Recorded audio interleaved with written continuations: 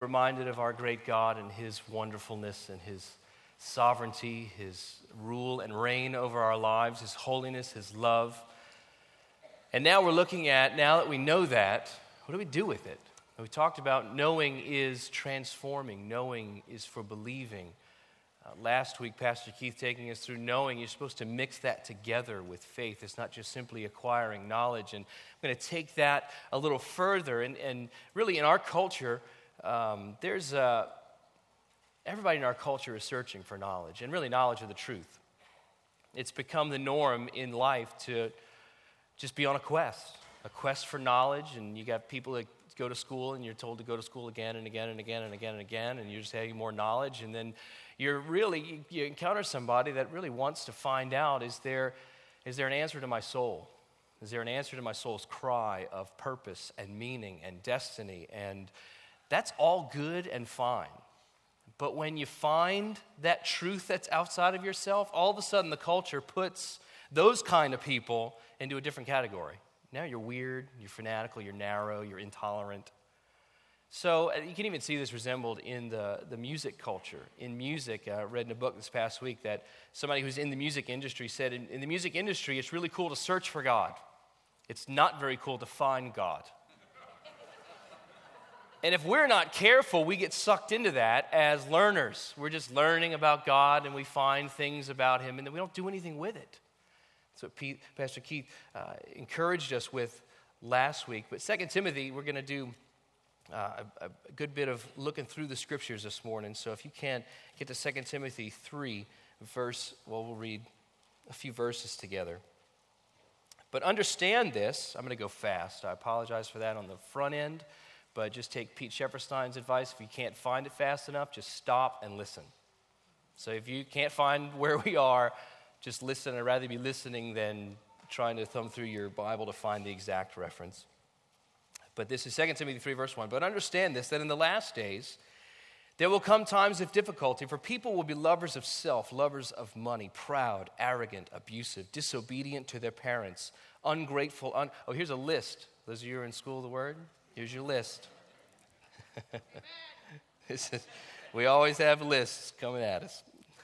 Ungrateful, unholy, heartless, unappeasable, slanderous, without self-control, brutal, not loving good, treacherous, reckless, swollen with conceit, lovers of pleasure rather than lovers of God, having the appearance of godliness but denying its power. Avoid such people.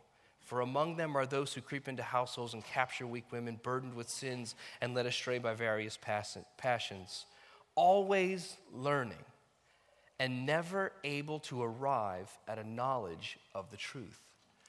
Paul is telling us, be careful, because there's going to come a day when everybody's doing their own thing, and everybody's got a quest for the ultimate truth and the objective truth and knowledge that is going to satisfy our soul's cry. But he's saying, be careful, because there's always going to be an atmosphere of learning, but never an ability to capture the knowledge of truth. But when we study Scripture, we're capturing truth. Rather, truth is capturing us.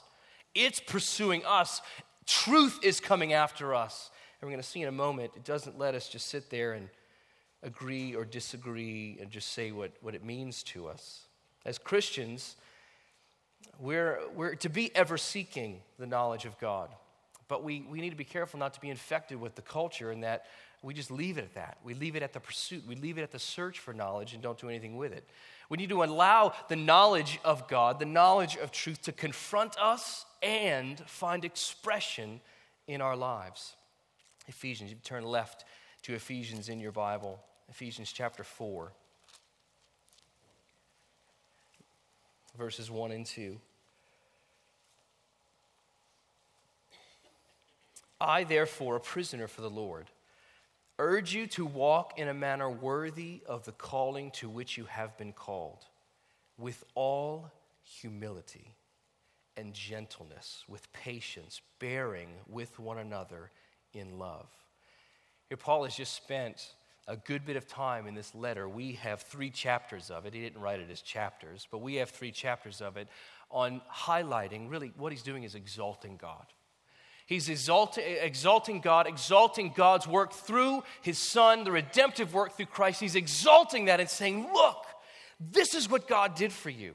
And then he puts you together as a people, and he calls that the church. And it's his select ones. It's the ones he's called out of the world into his marvelous light. And he's saying, be together. And here's Paul's admonition for the rest of the letter has to do with, what do you do with it? Now that you have the knowledge, what do you do with it? So he says, walk in a manner that's worthy of what you've just heard. Walk in a manner worthy of the knowledge you've just received, but do it with all humility. It's easy just to read past that. But this morning we're going to pause at that word. And we're going to ask the Lord, what does he mean by that? How in our lives, how are we tangibly supposed to be walking out humility? In the Old Testament, knowledge was always good, but in the Old Testament, whenever you see the word listen, in the Old Testament, Deuteronomy 4, listen, O Israel, hear, O Israel, that's the same word in the original language. It actually has the connotation, has the meaning. What they heard was you're not just supposed to hear it. It's a hearing that's followed with action. It's followed with obedience. So if you have not obeyed, you have not heard. It's a parenting tip. If your child says, I didn't hear you, or, oh, I heard you, but I didn't do it, you have not obeyed. Obedience is hearing me, hear my voice, even with the TV on, hear my voice, because you know it. And that you've been hearing it even since before you're in the world. When you're in your mother, you knew our voices. But hear, but also obey. But with our own lives, that's what's expected of us. God is revealing himself to us. He's pursuing us, and we're to hear him and obey. And humility is how that is expressed. It finds expression. One of the ways is with humility. But we have to ask the question, what's your concept of humility? Is it letting somebody else go first in line? Is that your definition of humble? Grocery store, oh, you only have 2 items. I have 18. Oh, you can go. I'm being humble. Or is it holding your tongue when somebody really needs to know what you think? Oh, I bit my tongue on that one. I was humble. Could be. Or maybe your version of humility is always putting yourself down. It's the flip side of the coin. Instead of wanting people to know what you think, you're wanting them to know how pitifully you think about yourself. Is that your definition? We can get very easy into that. Just, I don't do anything right. Oh, I don't do anything right. And we walk around thinking, well, that's humility, and that's a godly characteristic that we need to be pursuing. Several years ago, in our staff covenant group, we were talking about this topic of humility, and Peter actually, he said, which was so true, it's why I'm saying it now, he said, humility is the slipperiest thing in the Christian life. Because you're going after it, we're told to pursue it. We look in Scripture, the Holy Spirit's the one that's working that in us. We yield ourselves, we submit to him. The Holy Spirit's working humility in us as we're seeing the exalted Christ, but as soon as you think you have the fruit, you don't have it. It's slippery. It's this, how do you know if you're humble? Well, I live and act in a way so people tell me that. Well, you're not humble. If you're looking for it, you're not. So we just fall into, well, I'll just let somebody go first then. That's what I'll do, or just I'll put myself down. But once we think we have it, we don't have it. Andrew Murray really, really, really helps us with the definition of humility. I would recommend, I found there's his little book on humility. I would recommend for those bold enough to go after his original version that he wrote. It's from the late 1800s. And what we have now is abridged versions. They're written for modern language. When you get into modern language and all of a sudden you're just searching for something, you never find it. When you go back to what he said, and you have to do your search, you can come up to me. I found a few from a seller that is just itty-bitty in the publication realm, but they're producing his original version, and I had to read that because this quote that's in here is not in the updated versions. And this is the very thing that sets the book off, and the trajectory for the book and for how we need to examine our own lives, figure out, how do I go after this humility thing? It's a very, very helpful resource. I remember reading it for the first time about 13, 14 years ago, and it began a season of just seeing my pride one step after another to where it was enough. Can I hold out the white flag? I surrender, God. I'm the most arrogant individual that I have ever known in my life. Please help me. But that's good for the soul. All right, let's let Andrew Murray help us.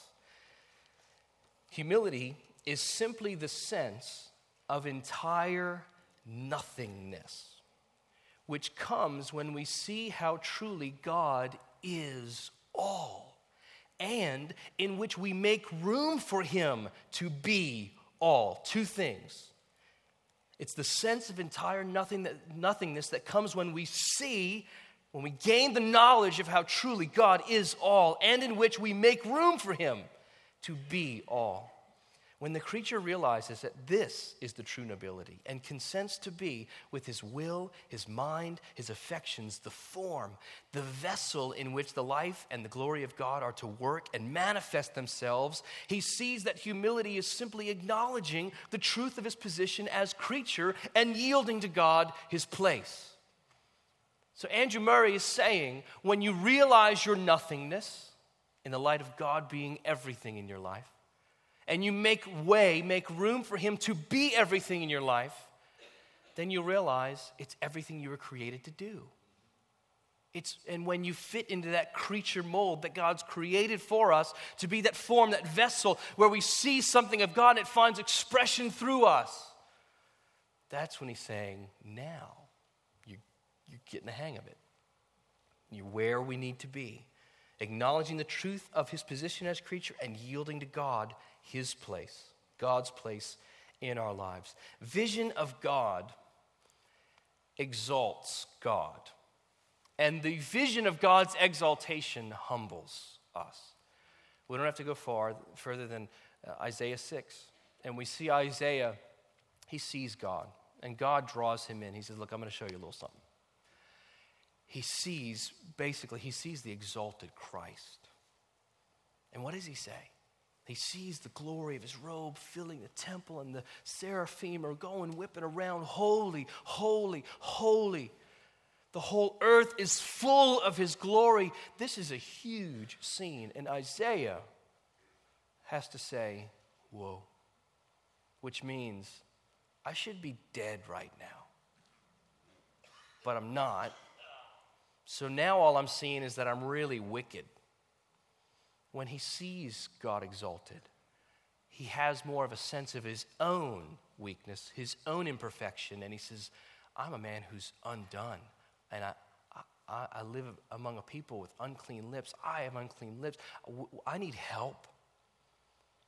We see in that what God intends, I think, for the Christian life, in that we see him, and what finds expression in our lives is, whoa, hesitation. I shouldn't be all that I want to be. It's only God that's really come to me. And he's done something for me, and it infuses a humility where we see him exalted all, and we in our lives make way for him to be all. This is really a holy confrontation. And it happens more often than we think. We have more of these Isaiah 6 moments than we really believe.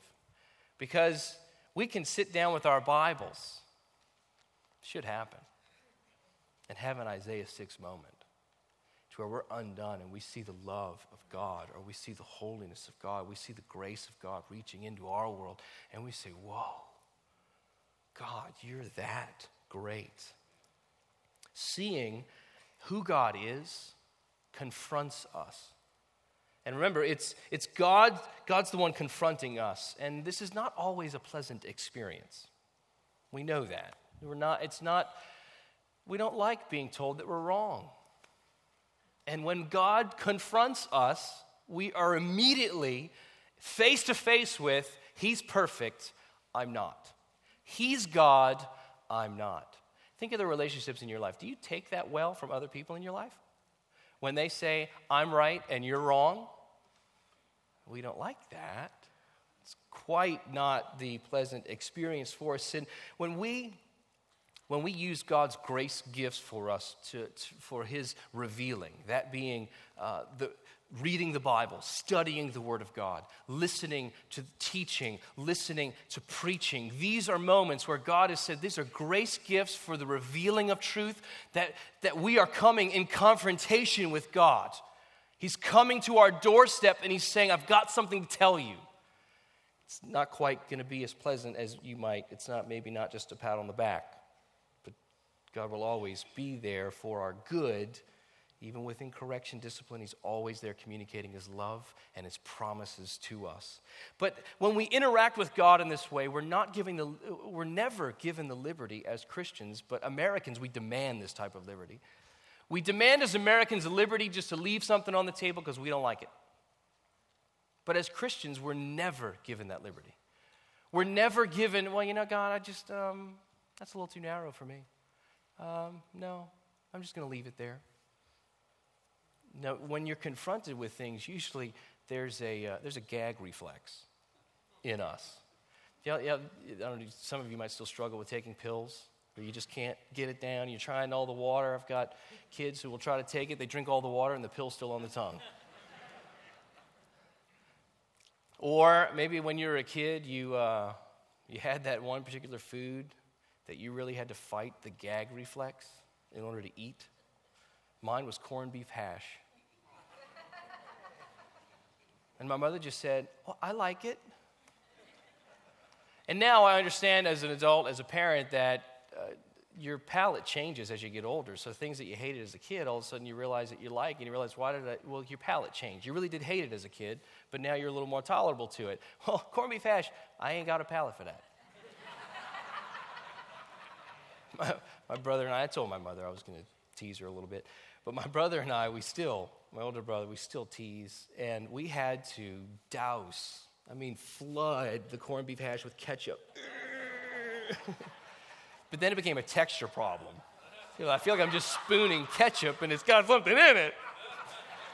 And literally, I'm almost having to fight the gag reflex now, thinking about this. But I would have to physically fight the gag reflex to finish my food because I had to obey. And it was right for me, it was right for my mother to make me obey, even if it was eat 4 bites, 5 bites. That was right for her to do. She did that. But man, that was grueling. But listen to this. Whenever we are faced with God, we have a gag reflex. Some people say, I had to swallow my pride on that one. It's idiocy. You know why? Because your pride is the best thing that you like to eat. You don't have to swallow. I love swallowing my pride. It's like going into a bakery and choosing all the cheesecake that I want to enjoy. It's just my pride. It's the way I want. No, you try to swallow your nothingness, all of a sudden you got a gag reflex going on. So, whoa, this is not natural. Whoa. But listen, when we're confronted with God, there's a pride in us that resists what we're being shown. We have to be aware of that.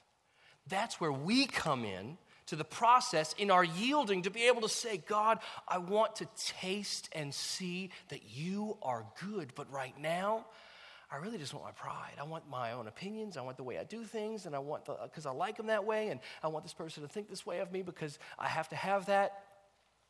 Or God, you need to give me this in order for my life to make sense. There are reflexes that we have, that our pride has toward when God is coming to us. That's why it is a confrontation, and it's a confrontation every time we read the Word. And we're confronted with the preached Word, and we're confronted with teaching. Yes, we grow and mature to where our palate is now saying, God, I understand that what you have for me is much better than anything my pride can give me. But I still love my pride. I love the taste. I love the sweetness.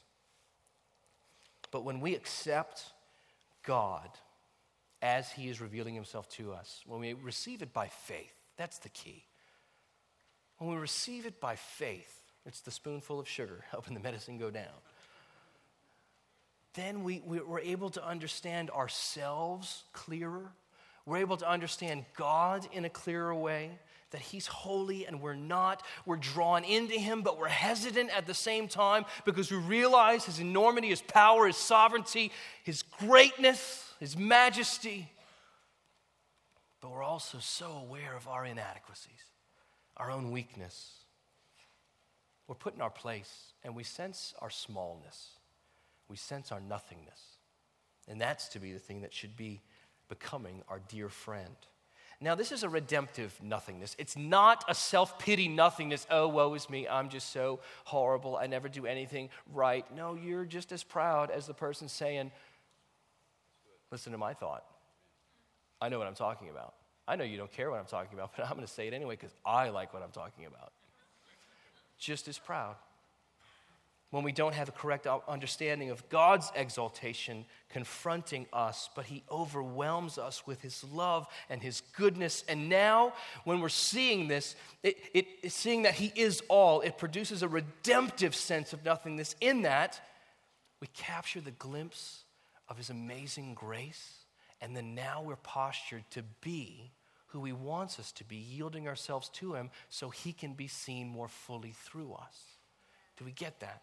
Our pride muddles things up. We're seeing something of God. We're interacting with it. In our own pride, we might not like it. No, that's uncomfortable. I don't want to do that. But when we receive it by faith, we're now saying, no, I'm getting cleansed. So now the life, the knowledge of God can be seen through me. And it finds expression with that sense of nothingness, that humility that God is working in all of us. We're overwhelmed with his love, his choice of us, in that it was his free choice, his own free will that he chose us, not our own. And we're amazed by that. Well, God, you chose me before the foundation of the world to be holy and blameless before you. I wasn't at the foundation of the world. And God chose me then. It should, when that confronts me, it confronts my sense of, no, I want participation in this deal. I want participation in my salvation. I remember praying. I remember choosing. Yeah, but that was my first fruit of God already capturing my heart. He did it. And when we understand, see his exaltation, we get back. We take a step back. We sense our own smallness, the fact that God is everything. And he overcame us as sinners and now won us over and made us sons and daughters, heirs with Christ. The nothingness is redemptive in the sense that it makes way for God to be all in our lives. But when we make room for him, here comes the hard part. When we make room, making room for God, this confrontation is about kingdoms colliding. And it's about the kingdom of me and the kingdom of God colliding, because that's really where it happens. And in order to make room, we need to make room for the kingdom of God in our lives. But let's look for a moment at how we go after the kingdom of me. And that particularly would be the capital I. We're all about the capital I. We're all about me and mine, doing everything to keep me and mine. And we insert ourselves, we protect the capital I. We want people to know our accomplishments. We just kind of ease ourselves in to, if you're ever in a conversation and you find that you always have a better story, or not a better one, but maybe another story when somebody's telling their story. Whose kingdom are you talking about there? Looking for yourself in the picture? Seeing people that got together and you're not in the picture? Well, now I have a whole different set of fears. Well, you do it. You go on the computer, you get flipping through pictures, you're looking for yourself. And then as soon as you find yourself, it's such an ugly picture. It reveals the kingdom that we're going after.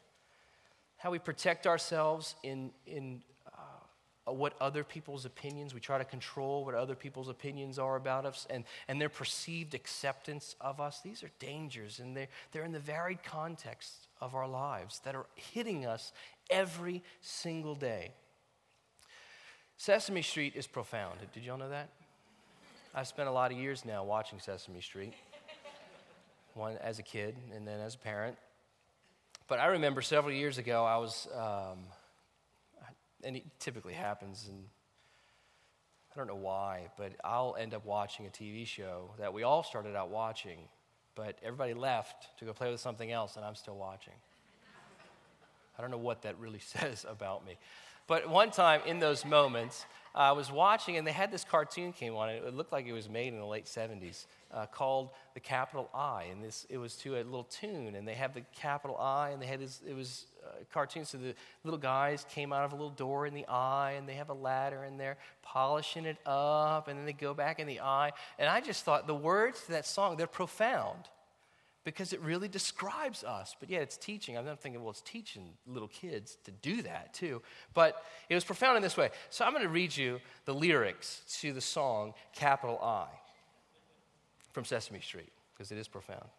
We all live in a capital I, in the middle of the desert, in the center of the sky. And all day long we polish on the eye to keep it clean and shiny so it brightens up the sky. Rubbing it here, scrubbing it there, polishing the eye so high in the air. As we work, we sing a lively tune. It's great to be so happy on a busy afternoon. We busy ourselves with eye, don't we? And when we're through with the day's only chore, we go into the eye and we close the door.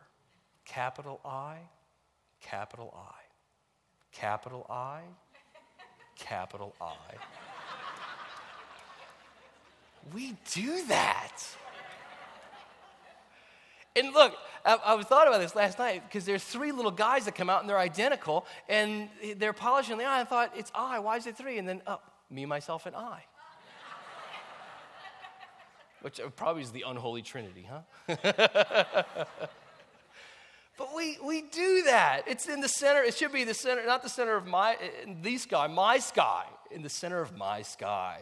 I polish it and I keep it clean and shiny so it brightens up my sky, rubbing it and scrubbing it, polishing it. We're singing about how busy we are about I. And look, insightful. And when we're through with the day's only chore, how much do we devote just to ourselves? In the varied context, in family dynamics, going out for the kingdom of me. In the workplace, going out for the kingdom of me.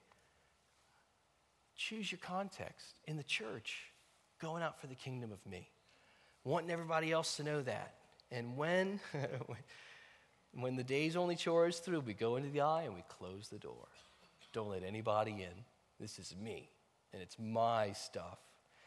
We live for the kingdom of me. We love the control. We love the authority that the kingdom of me affords.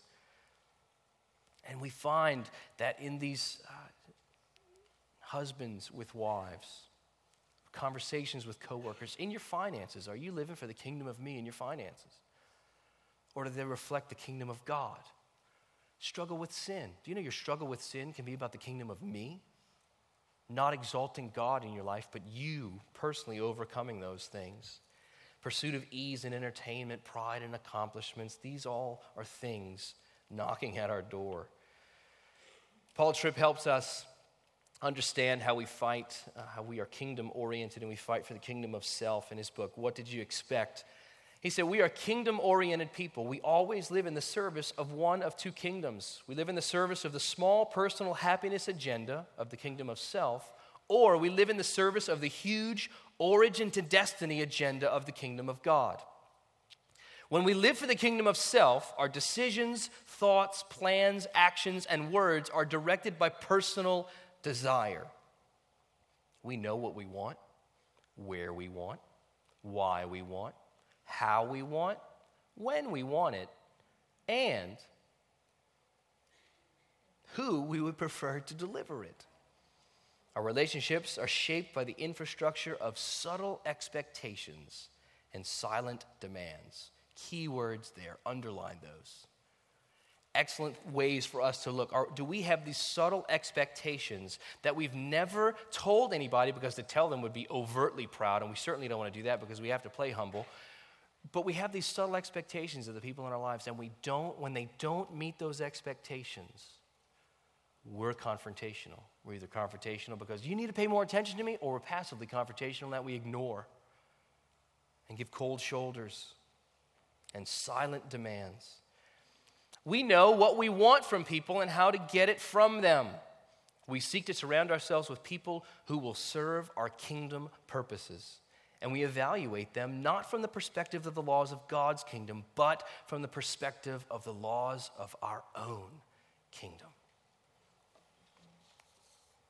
Turn to Luke 18.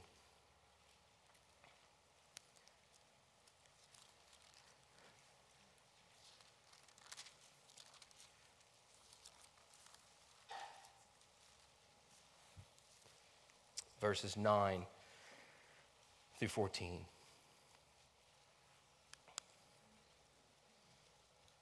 And he, Jesus, told them a parable.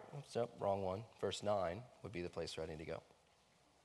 He also, Jesus, also told this parable to some who trusted in themselves that they were righteous and treated others with contempt. 2 men went up into the temple to pray, one a Pharisee and the other a tax collector. The Pharisee, standing by himself, prayed thus, God, I thank you that I am not like other men, extortioners, unjust, adulterers, or even like this tax collector. I fast twice a week. I give tithes of all that I get. And the tax collector, standing far off, would not even lift up his eyes to heaven, but beat his breast, saying, God, be merciful to me, a sinner. I tell you, this man went down to his house justified rather than the other. For everyone who exalts himself will be humbled, but the one who humbles himself will be exalted. The Pharisee uses the capital I 4 times. 1, 2, 3, 4, 5. 5 times. He's looking out, really, he's looking out for the capital I. He's proud of his accomplishments toward God. And you know, this was seen, he's even thanking God for all of his accomplishments. He's thanking God that he's not like other people. And you know and the issue here with the Pharisee is not necessarily in what he's saying, because, and everybody that was hearing that would hear a selfless life, fasting twice a week. Really, the kingdom of, or the nation of Israel was only told to fast once a year, and that was for Passover. But now, he's saying, I fast twice a week, and that was usually on Mondays and Thursdays. I fast twice a week, and I give tithes on all that I get, which usually was around 20%. So this guy, with his finances, with his life, coming under subjection to live for God, he's saying, God, I'm doing something for you. And everybody else looking on him is saying, you're doing something for God.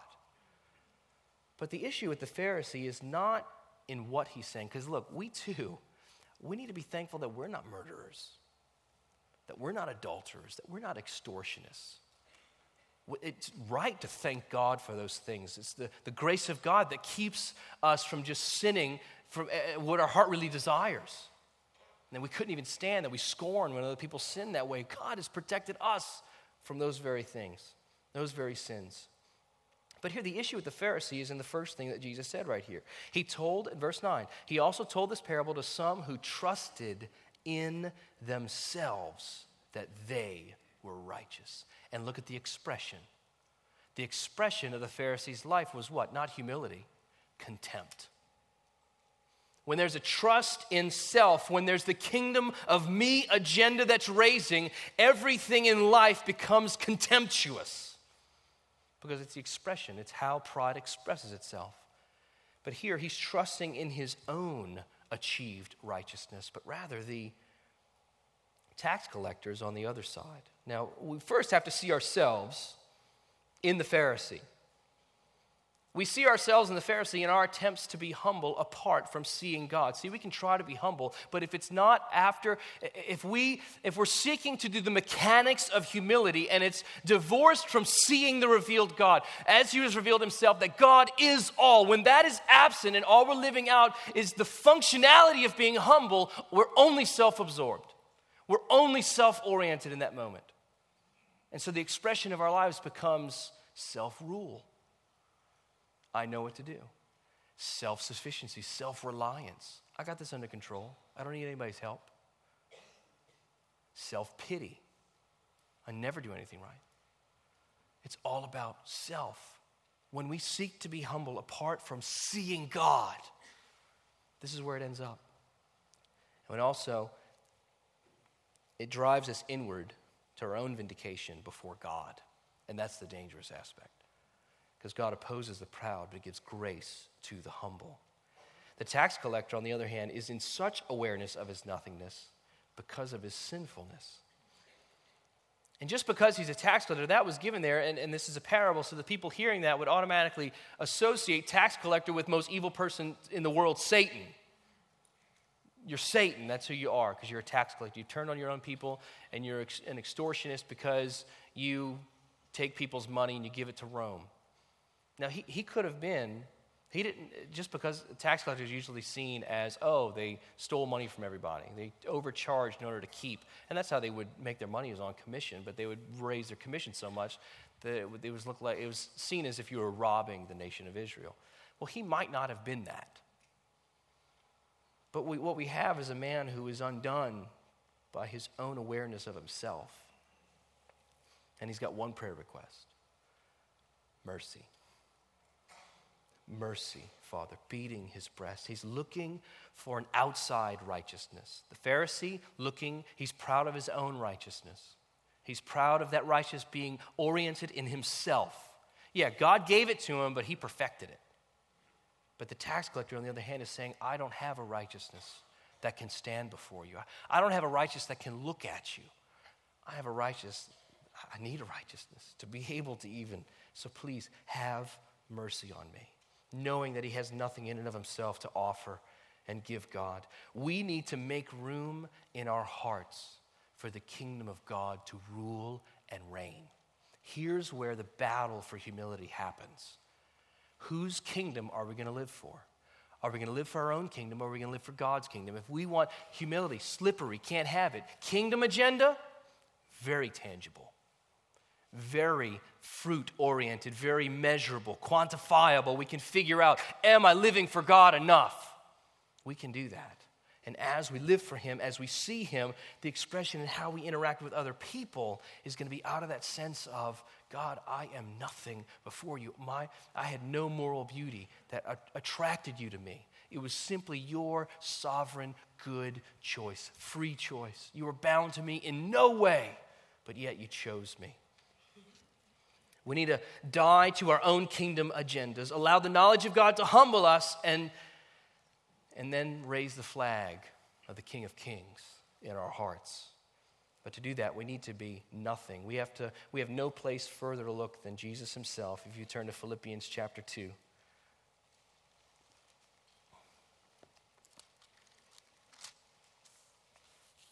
Verse 3.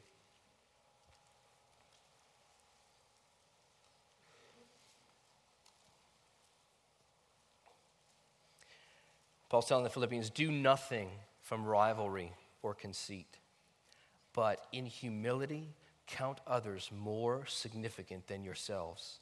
Let each of you look not only to his own interests, but also to the interests of others, having this mind among yourselves, which is yours in Christ Jesus, who, though he was in the form of God, did not count equality with God a thing to be grasped, but he made himself nothing, taking the form of a servant, being born in the likeness of men. And being found in human form, he humbled himself by becoming obedient to the point of death, even death on a cross. Jesus, who had the form already of God's revelation. He didn't have to adjust himself like we do. We have to be purified in order to be a greater reflection of God's purity and greatness. That's what sanctification is, becoming more like Christ. Well, Christ is the standard. He doesn't have to become more holy. He is the Holy One. But yet, when he comes to the earth, he has a different kingdom agenda. And his kingdom agenda is, I want to serve my Father. And in order to do that, I'm going to become nothing. We have a very, very humble God. A very humble God. took the form of a servant, humbled himself. And look, these are a list of, you have these in your notes, of Jesus' nothingness in John. These are his references about himself through the book of John. Chapter 5, verse 19. The Son can do nothing on his own. 6:38. I came not to do my own will. 7:16 and 28. My teaching is not mine, not of my own accord. 8:28. Nothing on my own authority. 12:49. Not on my own authority. 14:10 and 24. I do not speak on my own authority. The word you hear is not mine. This is huge. Because Jesus came showing us what this righteousness that we need is all about. But more than that, he's revealing to us how we walk out humility in our lives. When we see God, and here's how we cultivate it. We see God's exaltation. You know what our response is? Be put in our place, sense our own nothingness, and serve. Find somebody else to serve. Find a way to get on your hands and knees and wash feet. Now, you can do it all. You can have the most arrogant person in the world trying to play humble and literally sit somebody down. I just want to wash your feet, brother. You mean nothing. That doesn't mean anything because your heart's not in that. No, you find somebody to serve from deep down within you where you only like to have your pride serve you. Go after the kingdom of God. Humility is to be cultivated in daily life as the expression of our accumulating the knowledge of God, being confronted with God, seeing God as he is. He's all in our lives. Andrew Murray, again, helping us in his book, Humility. Accept every humiliation. Let's think about that.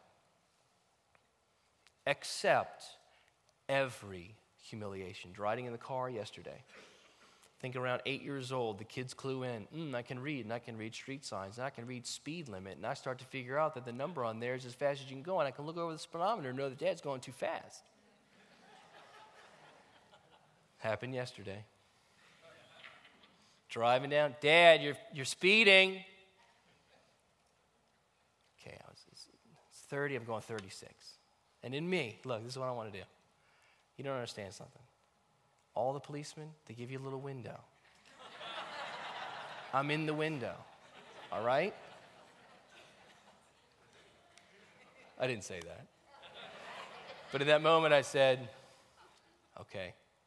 See, that's what happens when you preach, man. You get all these lessons the week of. It's like, man, be careful what you agree to preach about. Yeah, you're right. Let me slow down. But here, I'm going to humble myself before you. I didn't tell her she was right. I should have. You know why? Because I don't want her to keep on doing it.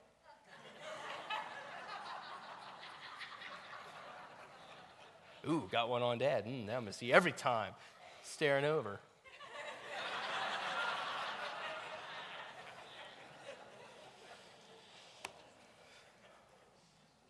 Accept every humiliation. Think about that. Every time you say something wrong, every time you know you're wrong and you just want to crawl under a rock because you thought you were so right, avoiding the people that know you were wrong. I tell you, the greatest fruit of accepting every humiliation is going to be in your marriage. And then your kids are going to see it. You can do it with your kids. And then it transitions to the workplace. And then it happens in the church. This is our context. This should be after family comes the church and then the workplace, because we have more. You can easily get along with people at your workplace better than you do here at church. And that's on purpose, because God puts very different people together. We're not all the same, and we're not perfect. You can't come, I forget who said this, I think Tim Keller said, people come to church looking for heaven when they should realize it's a hospital. All of us are broken. All of us are trying to figure out, okay, what meds do I need today because I'm not right and I need help. I need something right now. But they come in looking for heaven, so as soon as you do one wrong thing, then they're out the door and whoa. What's God's design? God's design is that we be together with one another to what? Walk out your calling in a worthy manner with all humility. Accept every humiliation. Look upon every person who tires or vexes you as a means of grace to humble you. How about that? Use every opportunity of humbling yourself before your fellow man as a help to abide humble before God. God will accept such humbling of yourself as the proof that your whole heart desires it, as the very best prayer for it, as your preparation for his mighty work of grace when, by the mighty strengthening of his Holy Spirit, he reveals Christ fully in you, so that he, in his form of a servant, is truly formed in you and dwells in your heart. You try to be a servant without Christ, seeing the exalted Christ and being undone by how he served us in his sacrificial life, death, and then being raised from the dead, serving us the whole way, took a form of the servant throughout. If we're trying to be a servant without that, it's only about me. It's only about the affection I want to draw out of you, the praise I want to draw out of you, just the acknowledgement that I'm better than you because I serve better. All of those little sneaky, subtle things coming in. Our greatest ally in slaying the kingdom of me and having humility, seeing God, having humility expressed is to be a servant. Jesus said, Mark 10:45, I have not come to be served, but to serve and to give my life as a ransom for many. Serve your spouse. Serve your family. Serve in the church. Serve in your covenant group. See every person who tries or vexes you as a means of grace to humble you. Serve in your workplace. Serve with your finances. Serve in your relationships. Servanthood increases your dependence upon God. When we serve, we realize, I really can't do this on my own. God, I really do need you. It loosens the control and the authority that we have on our own lives because we're no longer the king. We're his servant. So our control and our authority wisps away. Serving is a tangible fruit. It's a very tangible flag raising for the kingdom of God in our lives. And Jesus said in Matthew 5:3, blessed are the poor in spirit, blessed are the humble, for theirs is the kingdom of heaven. You want the kingdom of God? Be humble, be a servant. And I would add this, serving has a smile. If you're not smiling, it's just about yourself. You're just self-absorbed. You serve your wife, you serve your husband, you serve your family, and if you are so irritated by their lack of recognition of your service, you're self-absorbed. It's about your own kingdom. But we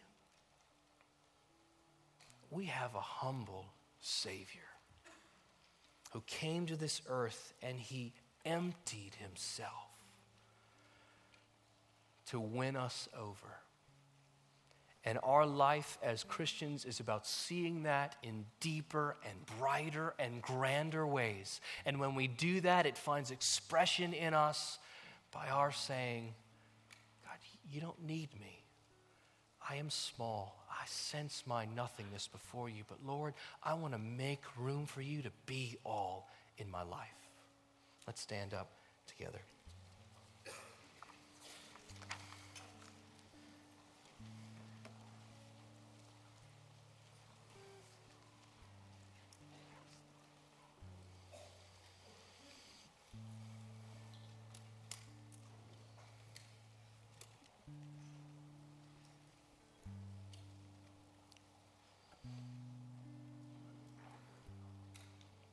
Lord, thank you for the gracious confrontation that's taken place this morning. Thank you, Lord, that you are jealous over the Spirit that you've made to dwell within us, and you won't let us keep on the road of our own pride. You're going, thank you.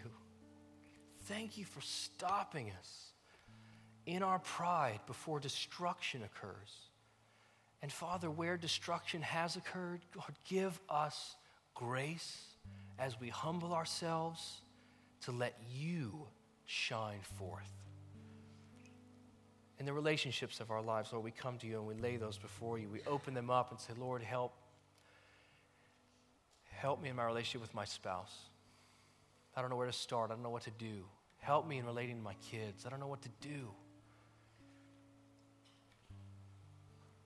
Help me in the workplace, conversations and relationships there with management, with coworkers, where there's been tension and strife. Lord, thank you this morning that you've given us what to do, and that's to serve. Help us serve. Humble us as we see you, Jesus. See you exalted. See you on the cross and your death for us, but knowing that you stand now beside the Father as the reigning King of glory. Oh, it humbles us. And we want to serve like you did. Help us serve in this church. Lord, I pray for a fresh wind of your Spirit to blow through all of those who have been serving for years, who might be weary and tired. Lord, grace them to keep on going and to serve well and to serve with smiles. We want to depend on you. We want to release control this morning. Releasing control and authority of our own lives. We want you. So we raise that banner high. We raise the flag of your kingdom high in our hearts. Help us, Jesus, as we look